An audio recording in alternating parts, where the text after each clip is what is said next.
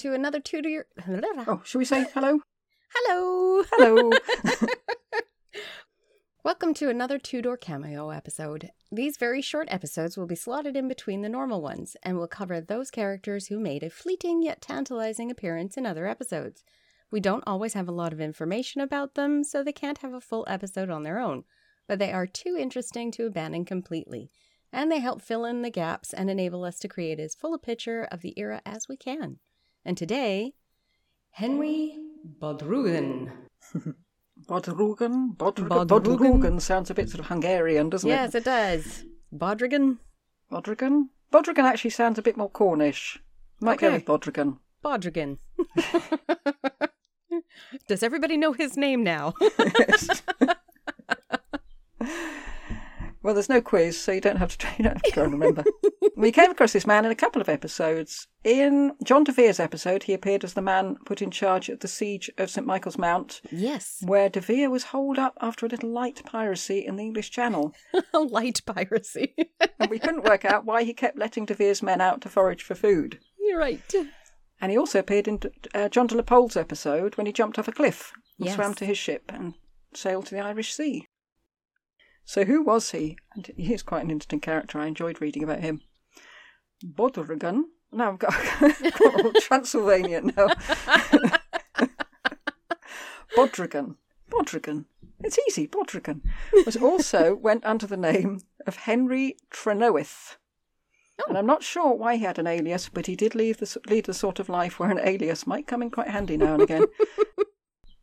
He was the son of Sir William Bodrugan of Newham in Cornwall, and Philippa, daughter of Sir John Arundel of Laherne, the richest man in Cornwall. Yeah. So he's got some good Cornish gentry genes. And early William Bodrugan had been Provost of Glasney College, which is a role we came across in the Michael Joseph Thomas Flabank episode with Provost Oby. He wasn't the one that was dismembered, he was the one that was zealously collecting all the taxes and kicked the whole thing off.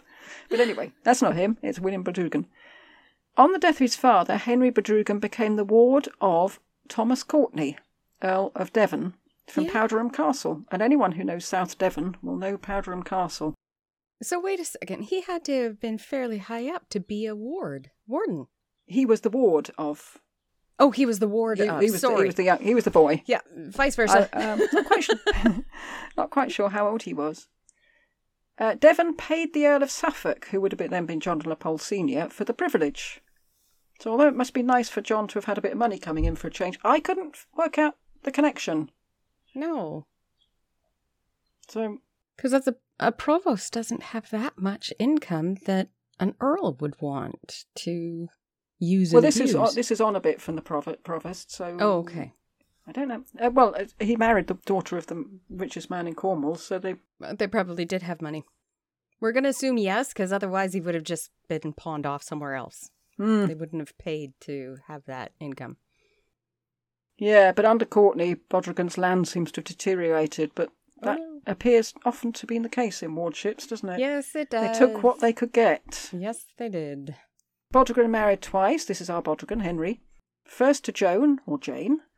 She was married when he met her to somebody else. Ooh, scandal. Yeah, together they always need the bell. Hang on. Scandal bell. They had a son, John. After they got married, I'm hoping? Nope. Oh. They married later when her husband died, conveniently. Conveniently. I don't know there's any scandal behind that. I'm going to say there is. Well. Just because it's fun. Sadly, Joan or Jane, I guess Bodrugan, Henry knew what her name was, but we know her as Joan or Jane, died before 1475. So then Bodrugan married Margaret, youngest daughter of William Lord Herbert. And he was the one who had a young Henry Tudor as his ward. Yeah. Yes, links and links and links. Bodrugan seems to have led an exemplary life between 1454 and 1486, being a JP, a commissioner of array, which meant that it was up to him to make the local gentry muster their local inhabitants and get them ready for war. Okay. And he was sent to investigate piracy. For instance, the Calendar of Patent Rolls in Westminster, 15th of July 1461, states, Henry Bodrigan, Thomas Treffy, William Trevenor, William Horde, William Penfold, and the Sheriff of Cornwall, to inquire into the complaint of John Dabsag and Bertram de la Grave of Gascony, that when they were sailing to England in a ship called La Marguerite of Brittany, certain pirates seized the ship and took it to Foy. That's in Cornwall. So Bodrigan definitely on the side of the angels. Yes. We get somebody who's not a bad person.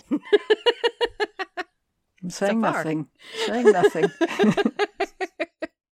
So in 1473, he was just the person to send to besiege John de Vere at Michael's Mount. But he was soon deprived of that command, accused of double dealing with de Vere. Really? Yeah. How dare they? Yeah. But he did subsequently retain some of de Vere's men, which seems a little bit damning, unless they were sick of traipsing around after de Vere. Yeah. But I suppose they were up for grabs, really, once de Vere was in prison. Yes, they would in have France. To change their loyalty to somebody. Yep, and he was there. He was to be attainted in 1474 for this double dealing, but a petition to Parliament led to its cancellation. And I was going to leap down the rabbit hole of finding out how common it was that Parliament did cancel attainders, but it looked like a very long and winding rabbit hole for a cameo episode. There is a story that in 1483, Richard III told Bodrigan to arrest Richard Edgecombe, who was a Lancastrian. He chased Edgecombe all the way down to the River Tamar, which is the river that separates Devon and Cornwall. Okay. When Edgecombe got to the river... He jumped in. No, he threw his hat in. And then he hid. Oh, so they think he drowned. Yes. They thought that he drowned himself rather than submit to capture.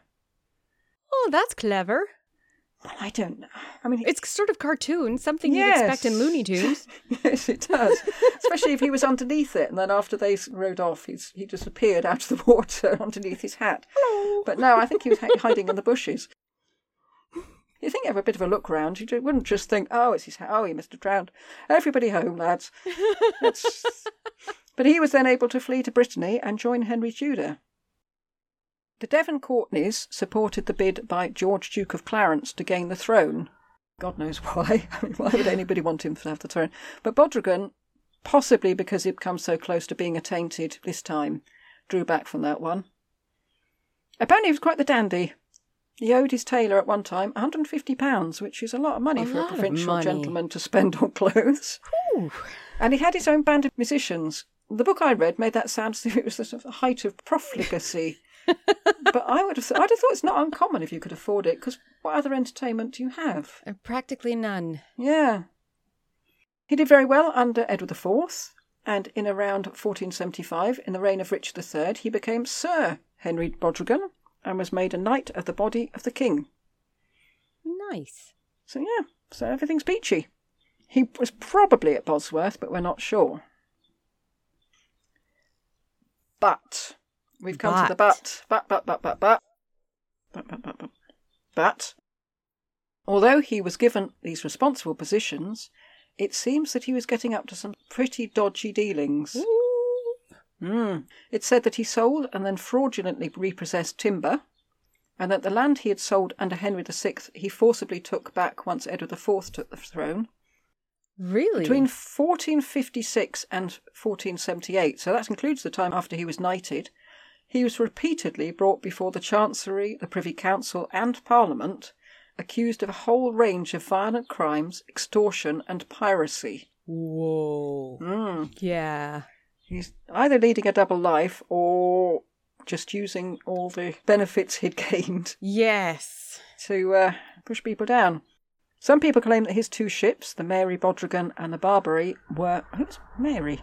It's not one of his wives, is she? Were pirate ships. Perhaps a daughter. These are presumably the ships that he swam out to after leaping over the cliff. Right. While he was arresting criminals, he was also breaking the law himself. So you do wonder, were all the people he arrested really criminals, or were they just an inconvenience to Sir Henry Bodrigan? Yeah. He definitely arrested a greater number of Lancastrians and Yorkists. Wealthy people in Cornwall said that he broke into their homes, stole their belongings and farm animals, and threatened their servants. Oh, lovely person. Yeah, he was said to have altered wills, and judged cases to his own advantage when he was a JP. Oh. He was described as the chief ruler in Cornwall, and that may have been true literally, but it also is true in a sort of godfathery way. Yes. He sounded so nice at the beginning. Well, no, he didn't. But he didn't sound this conniving. I did deliberately separate the two, admittedly. He was so powerful that people were afraid to report him to the authorities for fear of violent reprisals. So Cornwall must have been like Naples at one time, hasn't it? Yeah. And that may have been the way of the world in the late 15th century. And it would have been inevitable, I suppose, that more Lancastrians would be arrested under a Yorkist regime. And Yes. so it could have been just a matter of degree, because other people were doing it, but he did it more. Right. Much, much more. I don't know why I'm laughing there, because that's not funny. That's sort of like creepy sad. Yeah, he does sound like a really terrible Nasty. man. Yes, a very nasty piece of He's work. got his little kingdom, and not that Cornwall's that little, but he's got this kingdom, and he is sucking it dry by the sound of it. Yes. However, on the 8th of February, 1487, so now we're into Henry VII's reign. I mean, we almost think, hey, Henry VII. Yeah. Thank goodness. Get rid of him. A warrant was issued for the arrest of both Bodrigan and his son. Ooh. And this time, however, it's not for violence or extortion, but for their support of Lambert Simnel. Ah. And we heard how he managed to evade capture by jumping off a cliff and swimming away, and that the cliff carries the name of Bodrigan's Leap to this very day, although Google Maps doesn't seem to know that. But the man who was chasing him was Richard Edgecombe, the man who'd thrown his hat into the river. Ha! Yes. Get you now. As he jumped in, Bodrigan put a curse on Edgecombe.